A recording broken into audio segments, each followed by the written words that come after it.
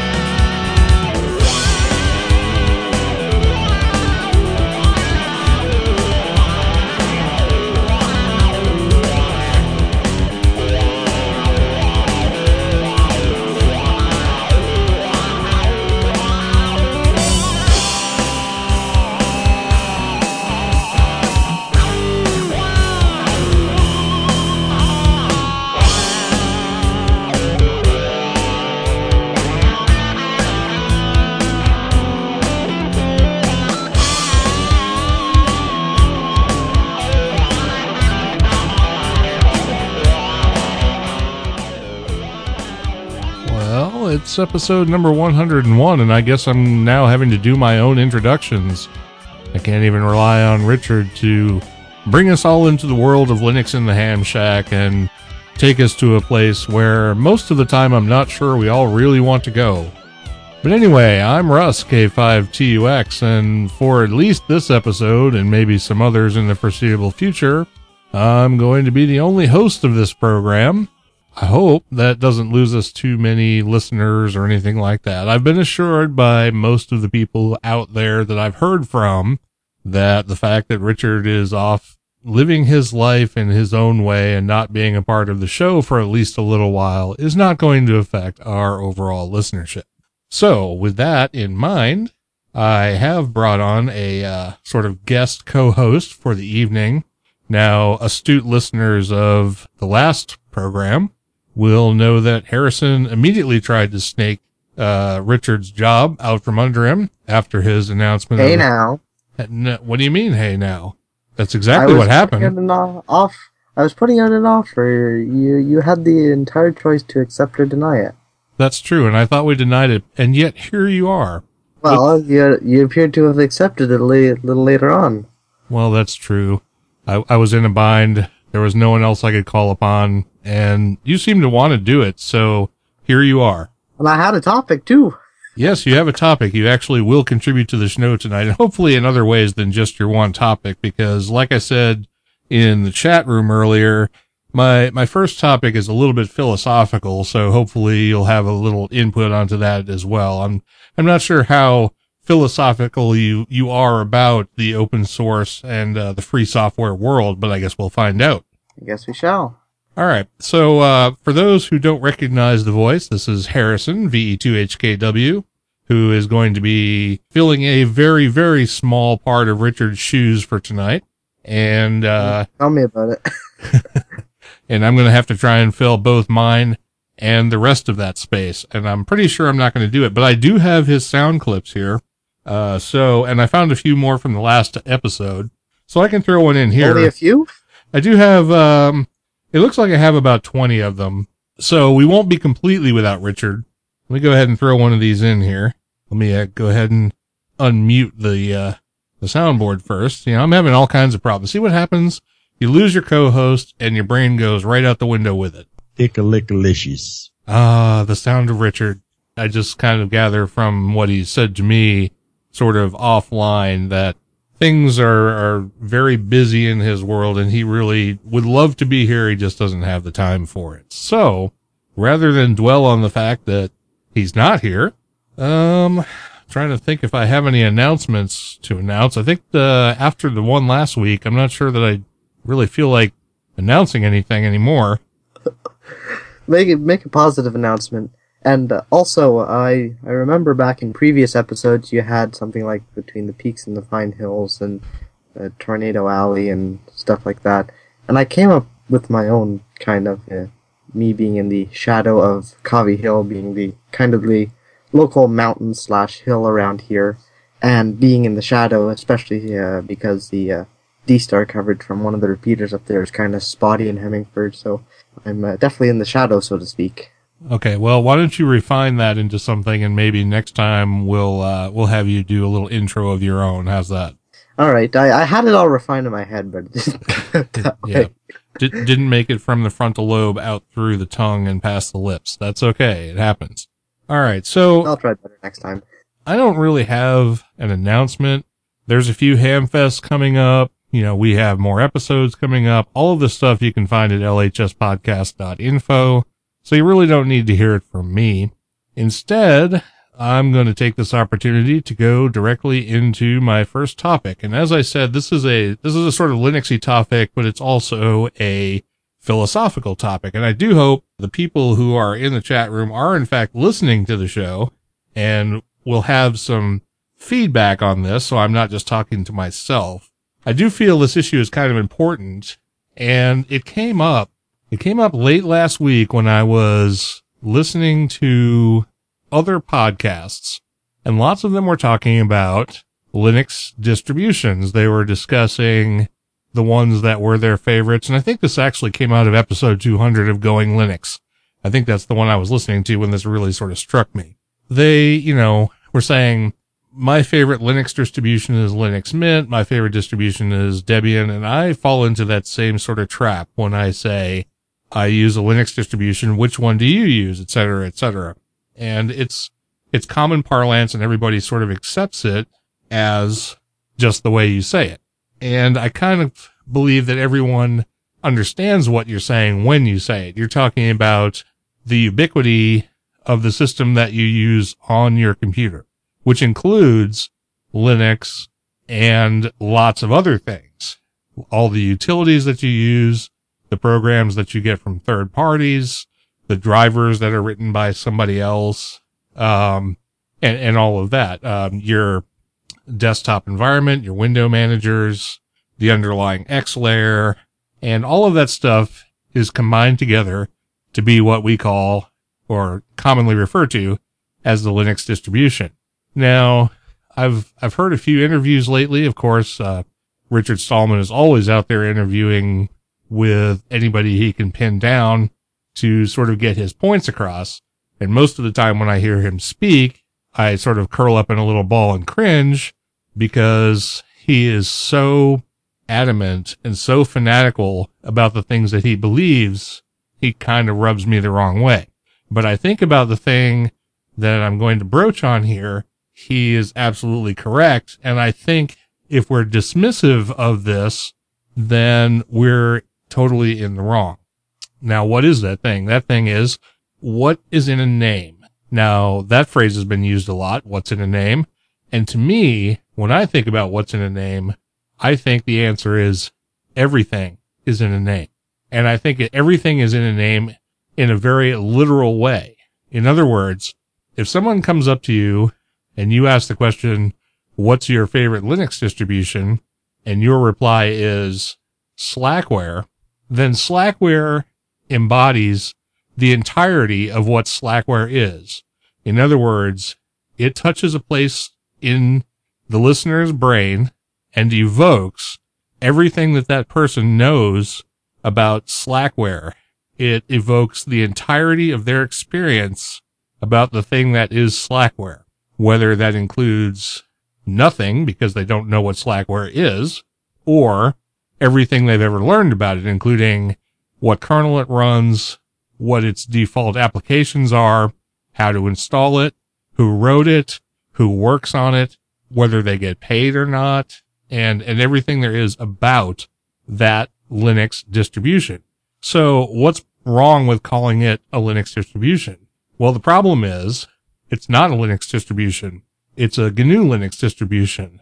And more realistically, it's a GNU third-party app Linux distribution with a desktop environment encompassing a window manager, file manager, utilities of all kinds, whether GNU or not. An application base? What's that? And an application base as well? Yeah, well, GNU is generalized as an application base. It encompasses all applications which are GNU, but not all applications are GNU. So, I mean, there are lots of them besides. So, so at the very least, calling them a GNU Linux distribution is more correct. And Richard Stallman tends to harp on this a lot. And I tended to blow him off a lot when he used to say it. The only problem is, the more I think about it, the more I think he's right. Because when you look at what compensation a developer gets for his part of any Linux project, usually that compensation is self-satisfaction. And that's pretty much it. You might get recognition from the community at large because you've made a particularly good project and lots of people use it. And in very rare instances, you might get money, but it's not very likely. So if what you get out of the project that you contribute so much of your time and energy to is self-satisfaction and maybe community recognition, then the recognition part of that is very important.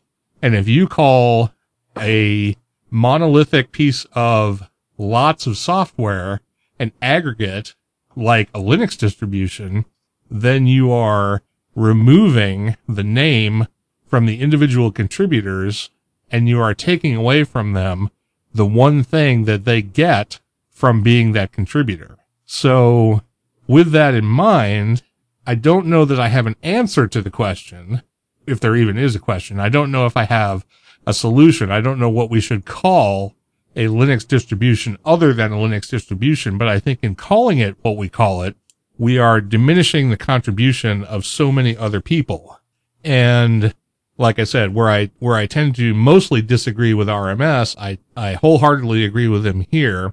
And I think what something is called, the recognition of what something is called, the thing that it evokes in the brain, is the most important part of it, and therefore should be acknowledged whenever possible. To diminish it by calling it something it isn't is really disrespectful. So I'd like to encourage people to maybe brainstorm on this and come up with a solution, a better way to reference the collective that includes a Linux kernel, GNU apps, third-party apps, and a desktop environment, and we should then call it that so that everybody is included.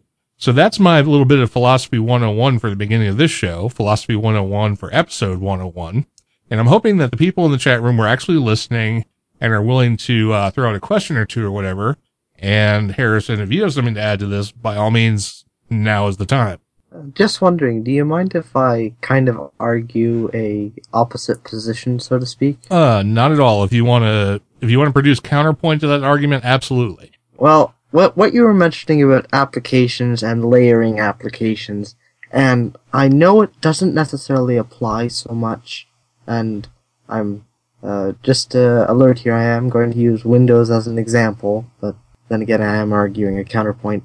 When you think about it, Windows has a lot of applications that you can install, and it's just that Linux generally has a package manager, so all the applications that you associate with Linux are generally in most of the main package managers. And my counterpoint is that if you have a large set of, or a lot of software that's from one company, you don't necessarily call it Adobe Windows, or I can't think of any other. I haven't used Windows in so long with any major mainstream software. But I'm not sure if this counterpoint is completely valid, but for this counterpoint, I'm just referring to that the applications don't always determine the base, but then again, in Linux, the GNU is also part of the base, which makes things just that little bit more complicated, like your GCC, which is a compiler. Like, there are tools that are GNU branded, so this is one of those issues that divides the Linux community. In a way, I think why most people call it Linux as opposed to GNU Linux or GNU/Linux or -Linux it's in a way easier to say. Like, you don't call it Microsoft Windows. You call it Windows because that's what it is in a sense. So again, I kind of hate comparing Linux to Windows in this sense. But when you have GNU Linux, it's just kind of easier to say. In the same sense that saying oscilloscope, while it is kind of long, but it's still fairly easy to say, most people just say scope. And most people with some electrical background will recognize that it's a scope, or an oscilloscope. Same as rig in a sense as opposed to radio. It's also a matter of easiness of saying it. GNU Linux doesn't well, it kind of does, but it doesn't exactly roll off the tongue. But Linux, like, it's just short. It's single syllable. And I suppose Windows, that's 2 syllables. But I better stop here. I'm kind of getting nitpicky. Well, that's okay, but we also have comments in the chat room. Yeah, and I'm going to go through those, as a matter of fact, because I kind of want to say what's going on in the chat room and then kind of go back to my original thoughts.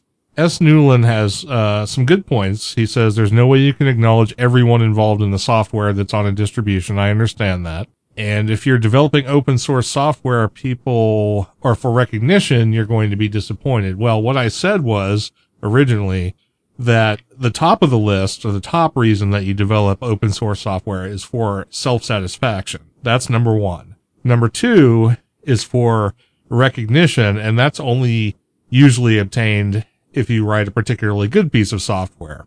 Now, third down from that would be money, which is a rare thing. And then, of course, KD8SCG in the chat room says, normally people don't write software for chicks.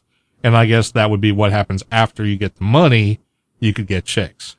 I think the self-satisfaction comes first, but my point is a little bit simpler than trying to acknowledge everyone who ever wrote a piece of software that you use on your system. It comes down to the fact that calling something Linux, specifically Linux, as a distribution, is deliberately excluding GNU, which is actually a very large contributor to any Linux project. Linux is simply the kernel. It's the thing that boots your system up. If you were running a Linux distribution, it wouldn't do a hell of a lot. You can't do anything in our particular Linux/GNU model without the applications and the utilities that come along with it.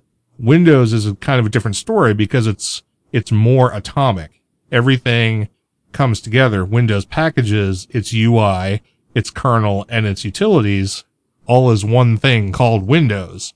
And it's all developed by a bunch of people who work for Microsoft. Therefore, it's easier to call it Windows because you're not dismissing the contribution of the developers, because you know when you hear Windows that it's all encompassing. You know that Microsoft is a big company and lots of people do the development. But when you call a distribution of GNU Linux just Linux, you are deliberately, well, maybe not deliberately, but you are excluding probably the majority of the actual software contribution from the community. I think that's wrong. I think it's important to call it GNU Linux. It's probably important to call it something else. Call it a term, maybe something made up, like GNU-Lux or something, which encompasses the sort of atomic idea that Windows does. It encompasses the desktop environment, the third-party apps, the GNU developers, and the Linux kernel. And when you say that, when you associate that term in your brain, you know it means all of those things. And maybe that's what Linux means now to people, but, you know, I'm not sure. I'm not sure. And I see on this point, and maybe the only one, where RMS is coming from. So that's sort of where I am on that. I think the evocation of the name is important. And I think anyone who understands anything at all about how GNU Linux came to be should make an effort to say GNU Linux, even though Linux is simpler. You shouldn't avoid it for simplicity's sake. So with that said, any last comments before I roll some music and we move on to the next segment? Well, what I'd like to say just quickly here, or ask rather, would GNU Linux be an all-encompassing word, or would it be just for the GNU utilities? Yeah, see, that's the thing. I honestly think GNU Linux is not the answer because I don't think it's encompassing enough. I don't think GNU Linux encompasses the rest of the developers who do the contribution. That's why I think there has to be a new term. I think GNU Linux is better, but not perfect. And that being said, most people will probably just ignore me and say Linux distribution for here, ever, and after, and I can go piss up a rope. I think the general consensus is just Linux, as far as I can see. Well, considering we only really have one person commenting directly on the topic, I'm not going to consider that a representative sample. Yeah, you have a point there. Gentoo Galigix. Giligix. You're gonna have to pronounce that one for me. I would think it would be. Would it be Gilligix? No, Gilligix. Well, I don't know. The G in Gentoo is soft, so it's Gentoo Giligix. I don't know. That sounds like something IBM invented. Oh no, is it? No, it all depends where you place the accent, though.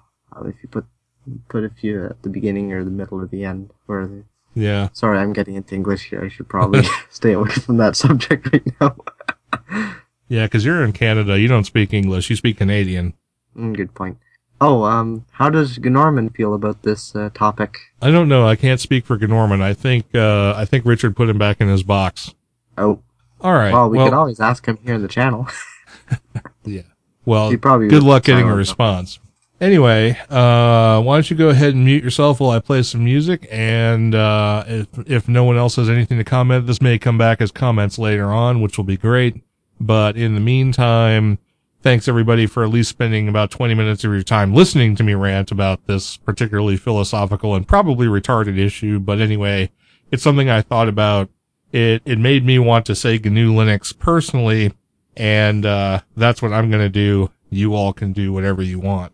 So, let me see. I've got some music. I kind of cheaped out on this one. I'm going to play some Jonathan Coulton, just because Coulton's awesome, and I didn't want to go out and find new music. This first track is called Fraud. We'll be back on the other side with some more Linux in the Ham Shack.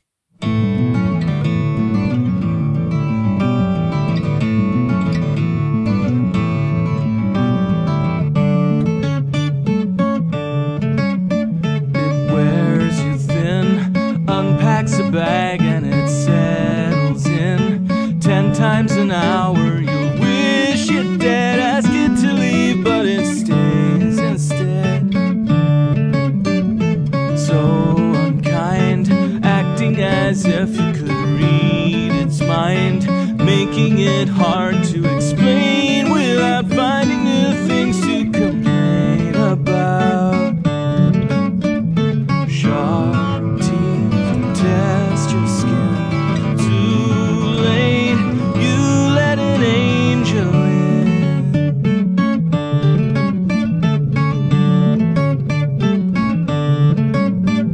It's all been done, so many accidents, only one paint you the picture you want to see. Cover one eye and look carefully.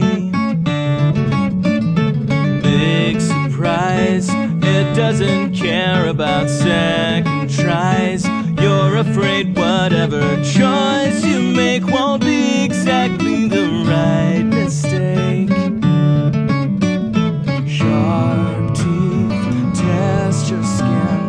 Too late, you let an angel in. I bet you feel tapped out and nothing left to talk about. I guess you're right, you fraud.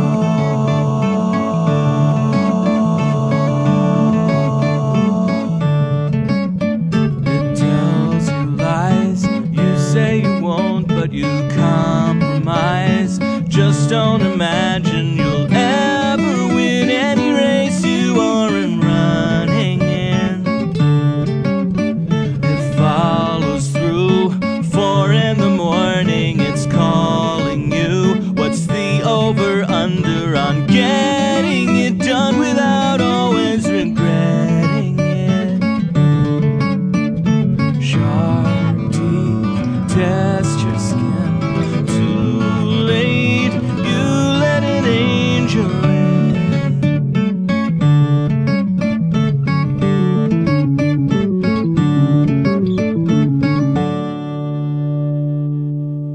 See, now it's disappointing because Richard always hates when the songs end abruptly, and that one faded out. Yeah, I was just thinking about that. Oh well. See, that's what he gets for not being here. I suppose. Now, just wondering, did you find me in a gutter by any chance? Well, that's what I told the people in the chat room. They don't have to know the truth. Oh, alright. I'll keep it to myself then. Yeah. Alrighty. Let's see. Have to change. Oh, look, you've contributed stuff in the Etherpad. How about that? Oh yeah, I can contribute stuff. Well, let me go ahead and talk about this application I found a little bit earlier today, and then we can talk about your topic for the evening.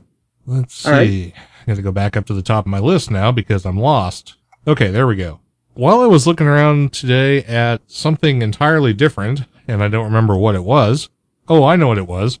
I was looking at hamqth.com, which is that OK2 CQR alternative database for QRZ lookup kind of thing. I've talked about this on the show in the past because on our LHS podcast QRZ channel, QRZ channel. Ooh, let me get my brain back in gear. Okay, on the LHS podcast IRC channel, there is a bot, and that bot is called Gnorman, and we're all introduced to Gnorman at some point in the past. And what I did was I programmed some code for Gnorman that uses the HamQTH API to do call sign lookups while you're in the chat room, chatting away with other LHS aficionados. So if you're in there someday, you can type .qrz space and a call sign, and Gnorman will go out and query the HamQTH database and return all the information to you in IRC about that call sign.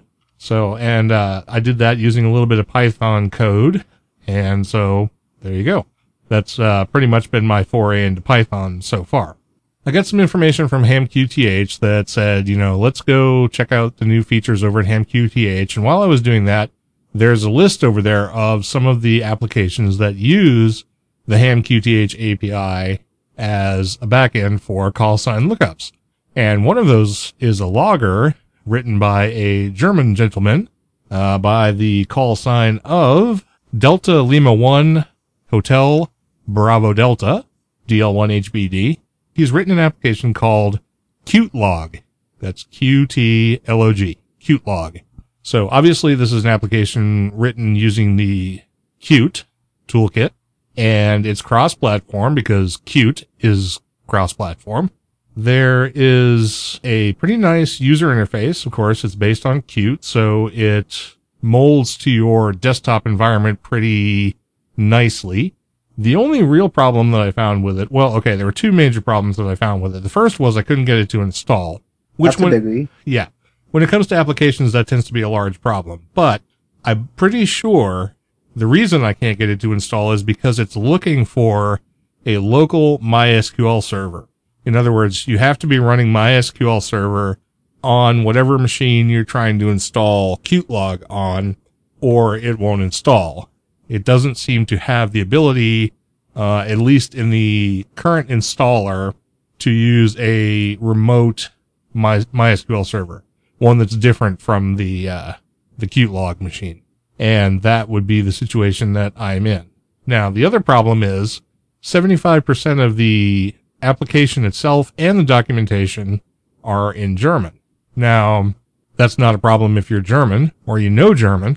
And it's not really a problem for the English speakers because if you manage to get the Qtlog application actually installed, there's enough English on the UI to make it pretty easy to navigate and use.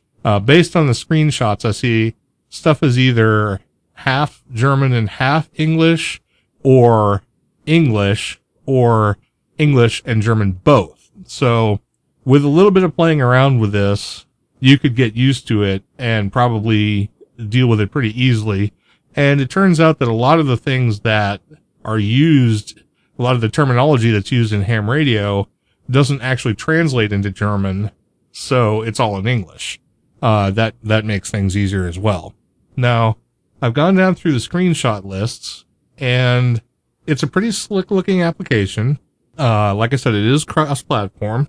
If you have a nice desktop environment set up, especially if you're using something like Enlightenment or like KDE or one of the fancier desktops, and of course KDE is built on Qt as well, then you'll have a fairly round-cornered, glossy-looking sheen on your Qt log, which is pretty nice. It has all of the features you'd want: easy logging, award status tracking, export to, the various award or logging formats, for doing quick import and export into other applications. It will do reports for you, like for QSLs you haven't received, for, like IOTA and SOTA status. It has macro capability. It will tabulate all of your contacts on certain bands, and lots more features that there are either no documentation for, no screenshots for, or documentation only in German for. Now you can find this application if you want to give it a shot, if you want to test your mettle and see if you can get this thing working on your system at, see now I've switched away from the Etherpad. Here we go. At dl1hbd.de. And I'd like to give a quick shout out to Google Translate for helping me get most of that website into English to help me out, at least as far as I got. And if you run that, website through Google Translate, you can navigate the entire site, having it 95% translated into mostly readable English. So that works pretty well. Now that's where spelling errors really cause problems. Yeah, and also terminology that doesn't translate tends to cause a problem as well. But I noticed that Google Translate did a pretty good job with the site as a whole. So that worked out pretty well for me. And I was actually able to read most of it, even in the German, even though I don't really know German. Enough of the words are similar that I kind of was able to muddle through. Anyway, if you want a challenge and ultimately want a fairly good looking logging application, give Qtlog a try. And you can do that on Windows and Mac OS and whatever system you have that has a Qt environment. Linux, of course, as well. So, anything you want to contribute on that, or do we want to move into your topic? Well, two things. First of all, on most Debian-based systems, I do believe the command is sudo apt, well, on Linux command it's just apt, but I'll be proper. Sudo apt-get install mysql-server should solve half of the problem. And I always thought it was just Qt, like, I see it as Qt log as opposed to Qt log, or Qt log. I've always seen it as two letters as opposed to a word. Okay, well, without delving back into my original philosophical topic from the beginning of the show, there lots. And also, you were mentioning QRZ, and that's the Canadian way of saying it. Oh, QRZ, yes. When I say QRZ, I mean I pretty much say QRZ just because everyone says it that way. Even though in the United States most of the time we say Z for Z, for some reason QRZ, when you're saying it as a ham radio term, pretty much always comes out that way. Ah, alright. Not sure why, it just does. You mentioned doing the install of the MySQL server. Actually, on the website for Qtlog, there is a thing down at the bottom where it says if you don't have MySQL Server installed on your machine, this is how you do it. There are instructions on installing MySQL Server. My problem with it is I have a machine that I run that's dedicated to MySQL, and it runs MariaDB, and I want all of my databases on that machine, not the one locally. I don't want to have lots of MySQL instances running. So for me, this isn't working too well, but for other people, it shouldn't be an issue. And now we're going to go into Harrison's topic. And this is an interesting topic, actually, and I'm curious to hear what he has to say about it, because people who do any kind of home brewing or maintenance of their ham radio or other electronic equipment need to have testing devices, ways to find out if their electronic circuitry is actually working properly. And one of the best ways to do that is with an oscope or an oscilloscope, or as he says, a scope, which you can use to see how electricity is passing through a circuit. You can also use it for audio, and any number of other kinds of, radio frequency energy. So we're going to let Harrison wow us with his knowledge of oscilloscopes. Well, actually, or to add to that, rather, Oscilloscopes also just look cool because they have a bunch of knobs on them and they have this weird-looking display. They're not weird-looking, but cool-looking display, so they're just cool to have around. And oscilloscopes stem from the oscillograph, which was an early camera for taking pictures of alternating current waveforms, but that's an entire other topic. But that's kind of the extremely brief history of where an oscilloscope came from. They're essentially, on the older analog ones, a cathode ray tube, similar to what you have in a analog TV, and you have there's a beam that sweeps across the display in a straight line. Now, if you apply a voltage to that beam, the beam will jump up because there's a thing that'll adjust the height of the beam depending on what voltage is fed in it. Now, if you input an alternating current, it's an alternating current, but it's the voltage that goes up and down, the beam will follow that trace, and thus it will display it on the oscilloscope screen. So that's the up and down portion of it. The side to side portion of it is the time control. So for also the display of an oscilloscope is divided up into little squares with centers both horizontal and vertical marked out on the display. And there's as I mentioned, one knob that controls the voltage. So when it's set to say 1 volt per division, it means that every time the line goes up 1 division from whatever line or technical name is radical you have it set at, that's an increase in 1 volt. So if it goes up 2, then that's 2 volts, and you can set it multiple different things, so you can measure stuff like 0.1 volt, or mine goes up here to 20 volts a division, so with 4 divisions I can measure 80 volts fairly easily. And then you have the time base, so that's how much time it takes for the beam to pass 1 division. So I currently have mine turned on here, and it's set to 0.2 seconds per division. So it takes 0.2. So it would be 1/5 of a second for the beam to pass 1 square, or 1 division rather. You can turn that all the way up on mine to 0.5 microseconds. So you can measure a fairly high frequency signal as well as a fairly low frequency signal. But although oscilloscopes are not the most accurate at determining frequency, if it's all you have, you can adjust the scope so it'll display your alternating current waveform, and you would then adjust it so you get a fair number of waveforms in the picture, or in the screen. Say you have 3 full oscillations of the wave displayed on your screen, and you also want them to be displayed as big as they can in height, so that the lines come through the center rather straight, so it makes it just easier to count.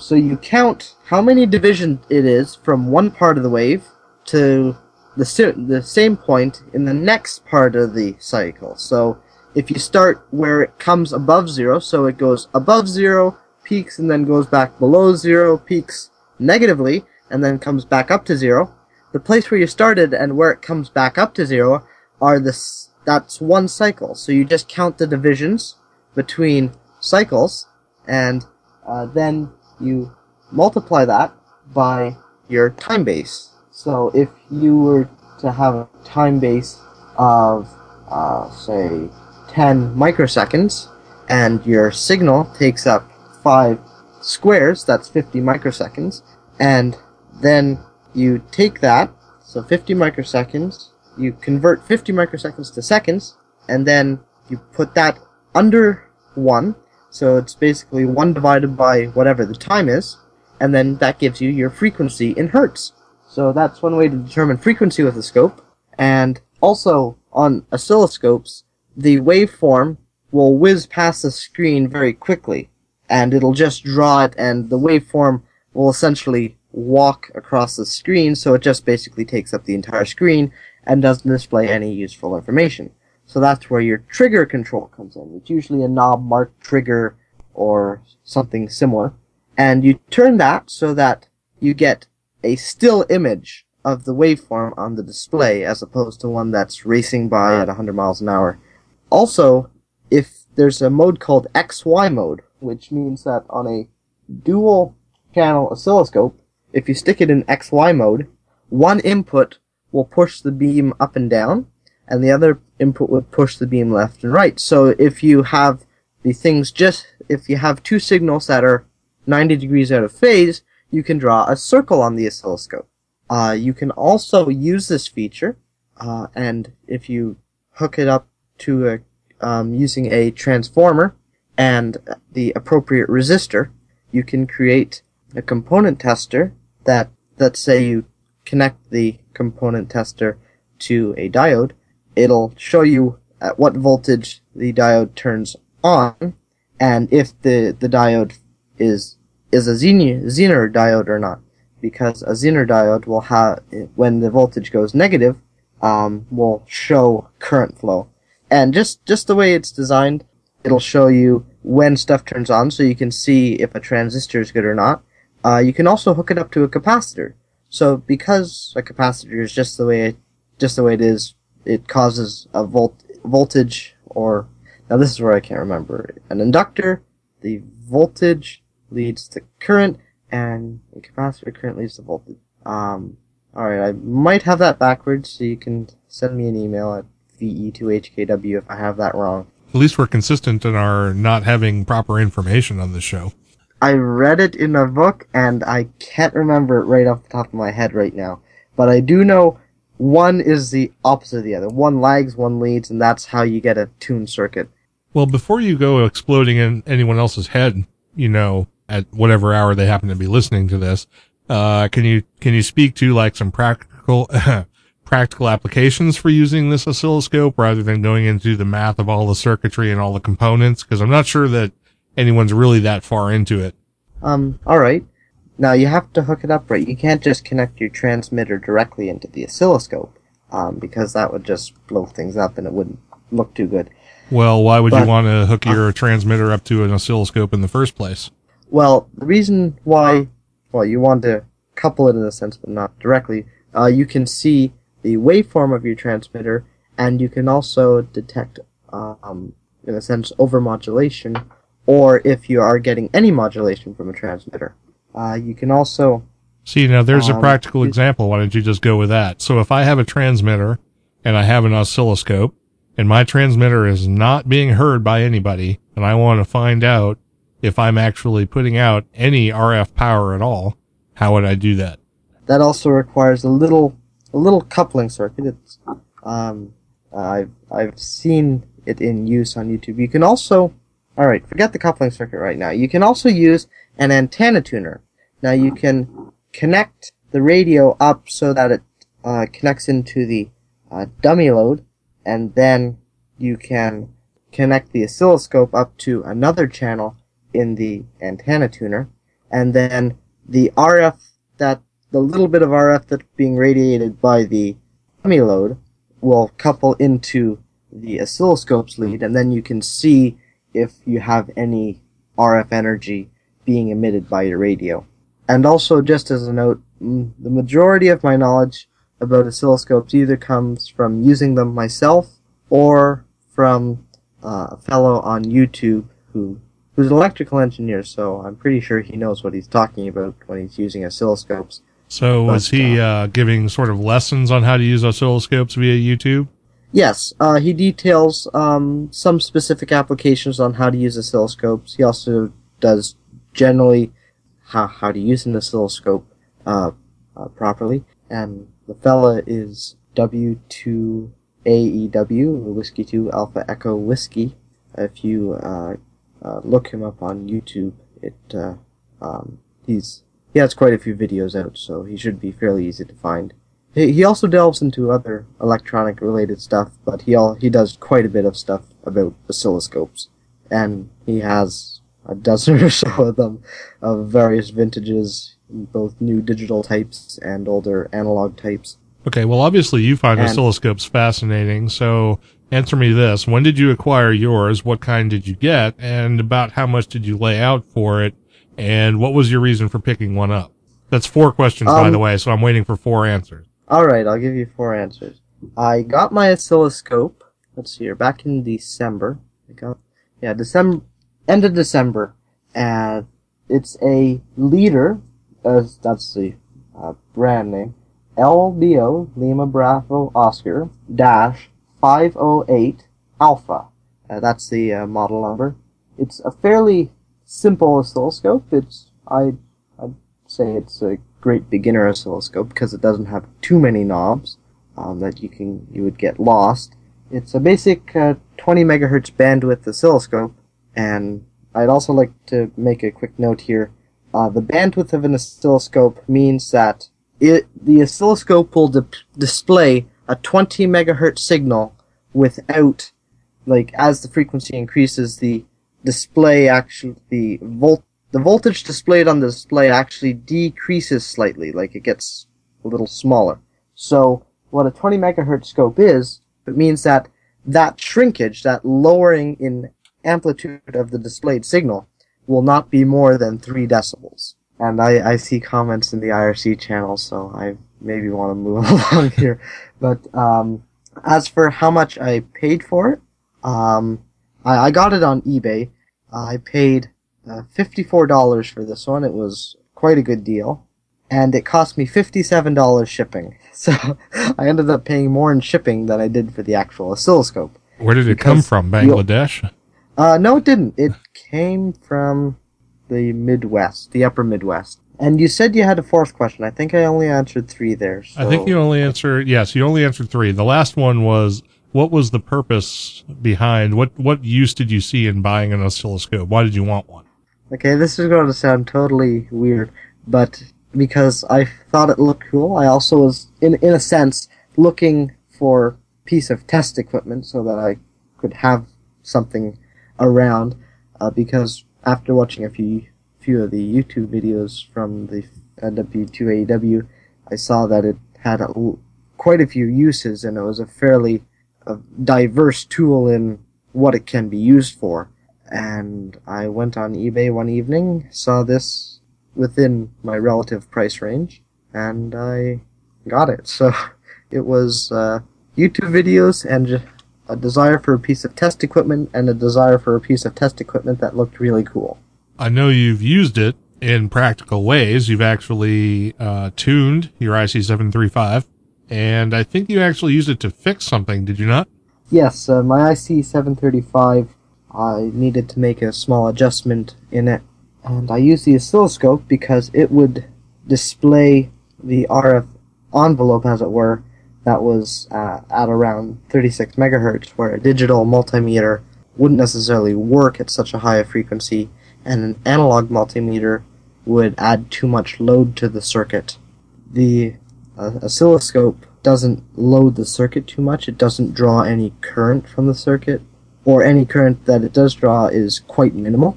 When you probe something with an oscilloscope, you're seeing the voltage. You're not actually really drawing any current from the device that you're putting under test.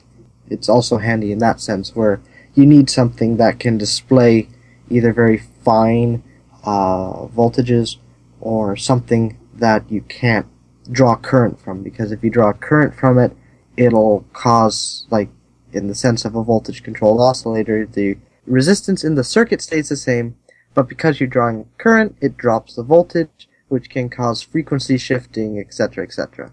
It's good for that type of application. All right. Well, Ted in the chat room wants you to use your oscilloscope to do a 2-tone test to check your rig's linearity. So when are you going to do that? When I discover what a 2-tone test is. I think I've heard of it before. It's using 2 audio tones imposed on a radio carrier, but I could be wrong about that. Okay, well, since I've completely derailed your math talk, do you want to go back to that, or have you pretty much covered anything you wanted to talk about? I've pretty much covered everything about math.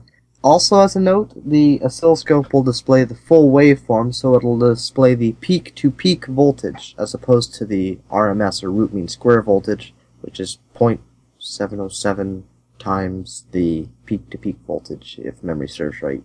See, once again, you've thrown out some terminology there and people's heads have exploded. Do you want to talk about root mean squares, or do you just want to leave that out there for people to try to figure out on their own? I'll leave it out there because I understand it to a point, but I don't think I understand it enough to speak on it. Okay, so in other words, this entire talk has been given by someone who's supremely unqualified for the talk he just gave. I suppose if you wanted to say that, you could. Well, you don't have to agree with me, but you kind of did. I'm just digging myself a hole here, aren't I? No, I'm digging the hole. I'm just waiting for you to fall in it. Oh.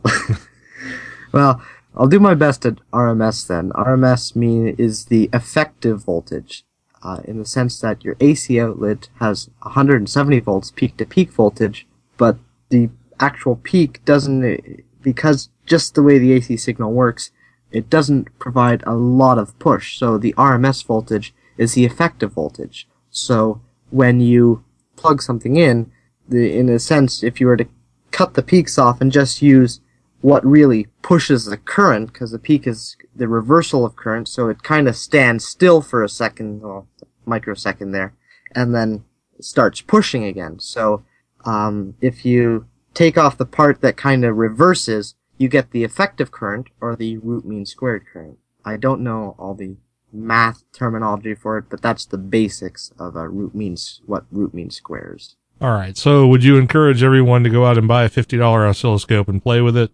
If you have the money for it, sure. It's a great investment. It's handy to have around if you ever have a problem in your shack. One thing to note, though, don't try to measure current with it. It just won't work. It'll blow up on you. Unless, of course, you want it to blow up, then it might be spectacular. Well, if you actually want to measure current, you can just use a regular voltmeter that does current. Exactly. You don't need anything quite as fancy as an oscilloscope.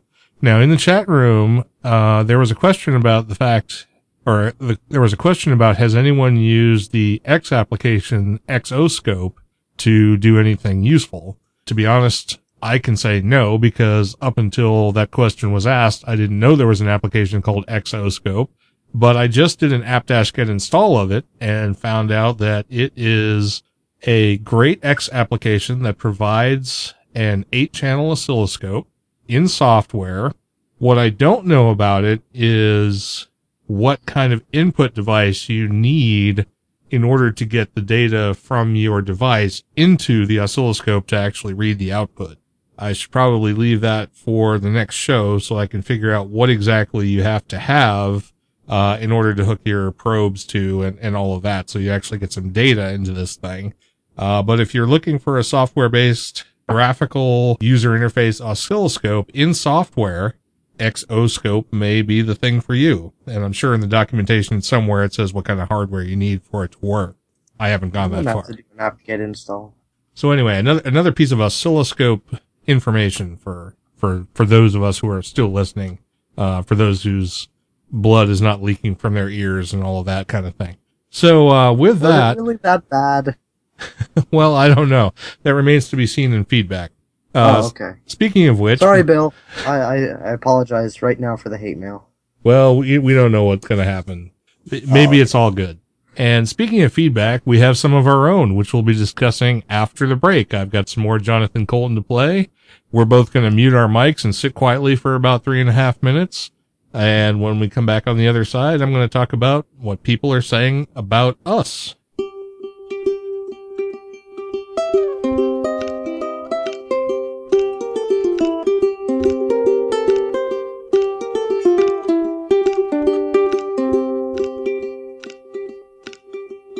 Tell me what you think I've been doing wrong. I'm too high to hear what you say. Maybe write a letter if it takes too long. I won't come down today. I found a pretty girl who loves me true. I don't ask why, and she won't say. I'm about 10 miles over you. I won't come down today. I just bought a balloon, me and a girl are taking a ride. Float just under the moon, dumping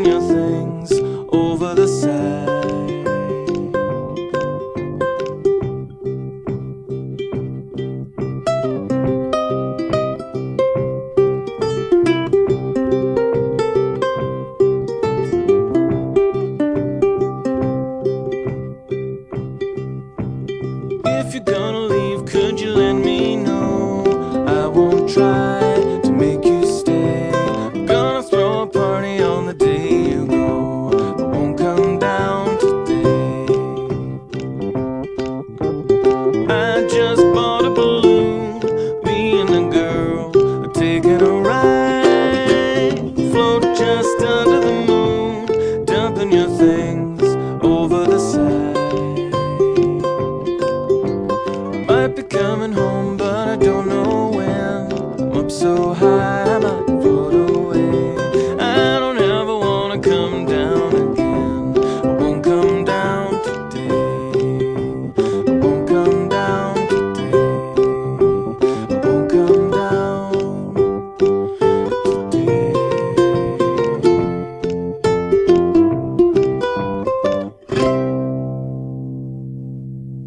All right. Well, thanks very much, Jonathan, for filling in a gap in the music that would otherwise have caused us to have some dead air. But I can always trust Joko to help us out. That song was called Down Today, by the way. It's off his latest album called Artificial Heart, which I recommend everybody go out and get if they haven't done so already. You can find it on iTunes at jonathancolton.com and all kinds of stuff like that there. Well, the first thing I have to do when I open up segment 3 here is talk about all the donations we've received to our fund to head out to the Dayton Hamvention this year. Now, the Hamvention is in Dayton, Ohio, of course, from May 17th through the 19th. The way things are progressing, it looks like I will certainly be there. I'm not sure who else is going to be there with me at Linux in the Ham Shack booth, but we're already well on our way to our target projection for donations to purchase the booth space and all of that good stuff. And I'd like to recognize those people who have given us money toward that end. We have Paul G., who has donated twice in the last couple of months and also become a yearly subscriber. We have Ron E., who is signed up as a yearly subscriber to the show. We have Jeremy H., who has signed up as a monthly subscriber. We have Scott P., who has signed up as a monthly subscriber, along with Bill A. and Bill H. and Gary U. And Bill H. has also sent in a side donation as well. We have John K., who became a yearly subscriber to Linux in the Ham Shack, and we also have a donation very recently from Jerome S. Harrison, I know you've donated to the show, and you're also a subscriber, so I won't forget to acknowledge that you have donated to us as well, and thank you very much for that. Thank you to everybody who has sent us in a donation.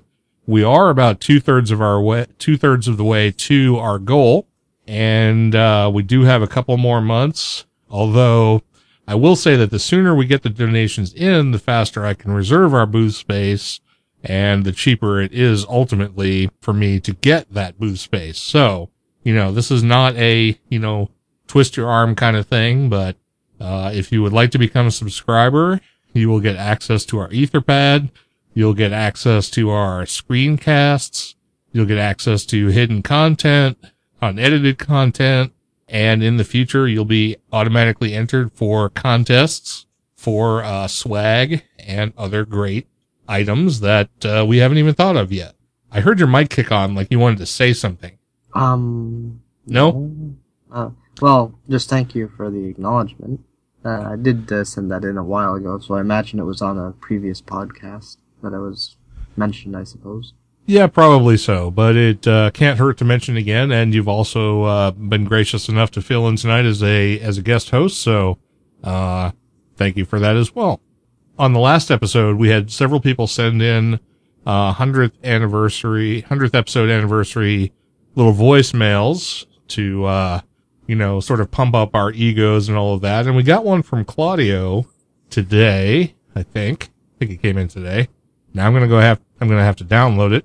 So let me go ahead and find that. And while I'm finding that, would you like me to read the other one? Yeah, go ahead. You can do the next one there if you want. While I'm trying to find this little bit of email, and I don't even have my email client open. What the hell's wrong with me? Oh, it's just that type of night for us. Don't worry. Yeah, it is that kind of we night. we need Richard right here just to say he broke it, because it just sounds appropriate to me right now. Oh, you know what? I don't have that one, but I'm going to have to find it. He's only said it about 3,000 times. It shouldn't be that hard to find. So, yeah, so let's have a little bit, let's have an interlude from Richard here. Let's do this one. I think this is my favorite of the ones I have. Can't believe I did the frickin' hand thing when I said that. Yeah, I still don't even remember what that means, but it's hilarious. So, all right, go ahead and read that next bit of feedback.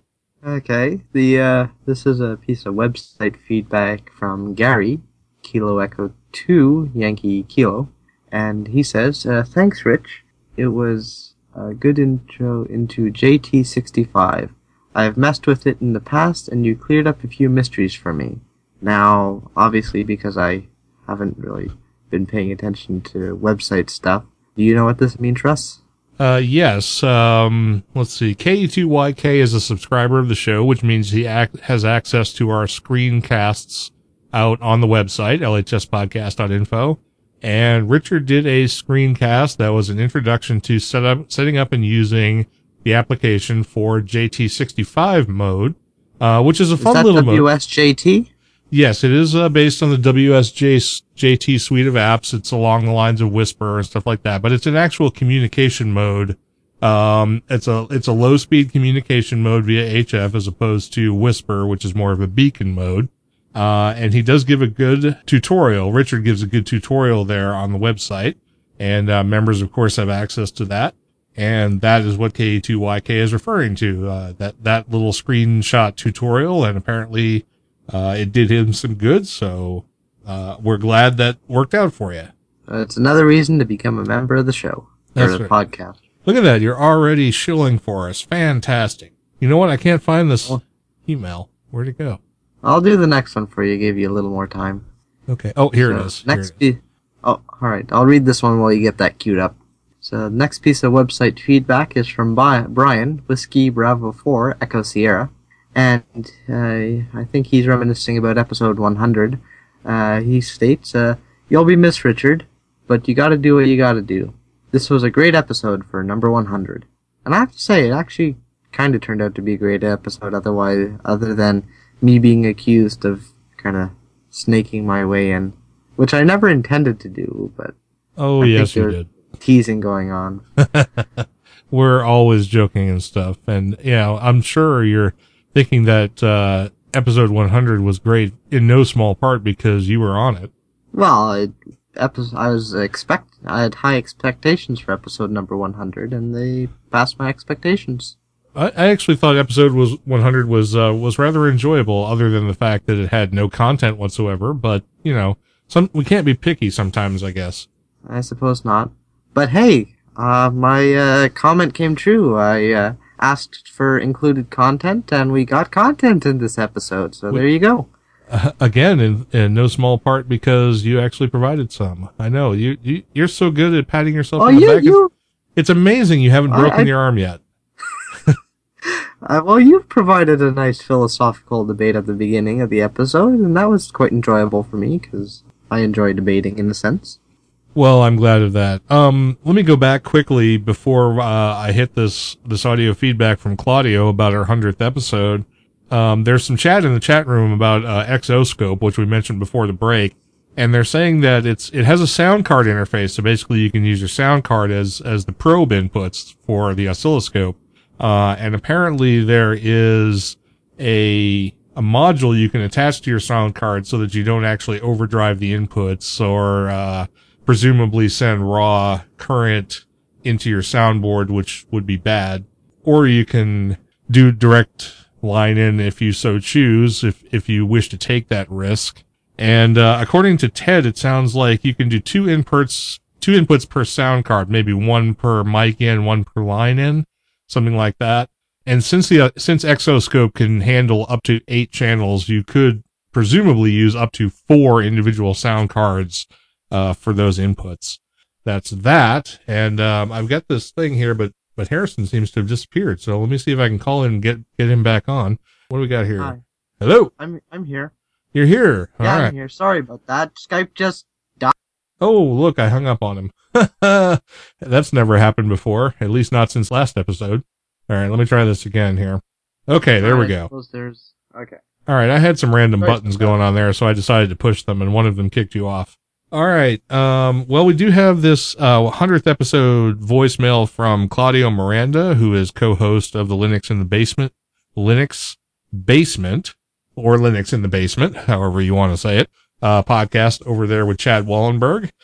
He was kind enough to send this in 2 weeks late, and we're more than happy to play it. So here's Claudio, and I haven't heard this, so if there's something on here that is disrespectful or includes Beat the Badger. swearing or anything like that, I have no idea, but here it is. Hey, Russ and Richard, this is Claudio Miranda from Linux Basement. No call sign, sorry. Just wanted to congratulate you guys on 100 episodes. I hope you guys continue on making more and more, going beyond 200, 300, and bringing us so many more. I'm sorry this one's coming in a little late, but, when you're nominated for an Oscar and actually win, it kind of takes up your time. But anyway, Richard, I just heard on the episode 100 that you're going to be leaving the show. I'm really, really sad to hear that, but I understand. And I hope everything you do goes really well. And God willing, you'll be able to come back to Linux Ham Shack and continue recording with good old Russ over there. Anyway, guys, have a wonderful, wonderful, many more than 100 episodes. Bye-bye. All right. That Well, was pretty good. yeah, that was pretty nice. Thanks, Claudio. And I'm glad to hear that I'm, as always, second fiddle on this program. It is too bad that Richard had to leave, and I miss him already. And we're only about 3/4 of the way through one episode. That's the way things go, and I have to carry on. All right. We also have to get that audio clip of him saying he broke it. Yes, I do have to do that. Yeah, I'll have to remind myself. The problem is I always have to badger it because he doesn't say he broke it. He always says, "Hey, broke this Badger." And I always have to badger that out or cut it out or something. So, which means I'm going to have to do it to myself now. But that's the way things go. All right. So do we have any more feedback here? I keep switching away from the Etherpad and I don't know why. Oh, no, we do have to acknowledge Brian's feedback, which you just read though from WB4ES, Whiskey Bravo 4 Echo Sierra, about our 100th episode. Thanks very much, Brian, for writing in. And I got to say, despite the fact that Richard decided to beg out on us, the 100th episode was a lot of fun, and I'm glad you enjoyed it as much as we did. Thanks very much for the feedback. And with I that, hope that Richard really enjoyed his cake that night. I kind of gather he did. He was getting such grief about the fact that he was podcasting on his birthday. I think we got him out just in time before he wound up, sustaining any bodily injury. But And the doghouse. yeah, or anything else. He lives in a cardboard box, but the doghouse is apparently even worse than that. That's without the cardboard box. Yeah. All right. Well, so that's all the feedback we have. That's all the content we have. We're down to the bottom of the Etherpad, so I think we're going to wrap this up. I'll let Harrison say any little bits he wants to say on the way out. Then I'm going to start the music, give my outro, and we're gone for episode 101. Well, this is Harrison, VE2HKW. If you think that I really badged this episode up and said something wrong, you can send me an email at ve2hkw@gmail.com. Or if you're local, you can hit me up on one of the local repeaters in the English repeaters in the Quebec area. All right, Harrison. Well, thanks very much for being here and filling in the gaping hole we have in Linux in the Ham Shack. It was enjoyable. I'm glad you're here. And episode 102 will be somehow different and more exhilarating than this one. So with that, I suppose I should start the outro music, and there it is in the background. And since Richard's not here to say anything, I guess it's all up to me. This is Russ, K5TUX, host of Linux in the Ham Shack. This has been episode number 101. If you want to get in contact with me, you can send an email to info@lhspodcast.info. Send us a donation if you have a buck or two to spare to help get us to the Dayton Hamvention. You can leave us voice feedback at 1909-LHS show. That's 1909-547-7469. Become a subscriber. Sign up for the mailing list. Just get involved with Linux in the Ham Shack. become an ambassador if you can. We'd love to have you. You can go to a show for us. We'll even pay the freight and give you a t-shirt to let everyone know that you helped us out. So, and there's also merchandise. You can buy some merchandise too. LHSpodcast.info is where you can find us.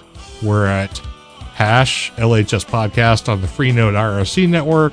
People are in there all the time. We're out there on all the social media networks. Just look for Linux in the Ham Shack or Black Sparrow Media. More content coming up soon. And we'll see you in a couple of weeks for episode number 102. Thanks very much for listening. This is Russ, K5TUX, signing off from between the cold and slippery peaks in the pine forest of north central Arkansas. And I hope we see you again next time around.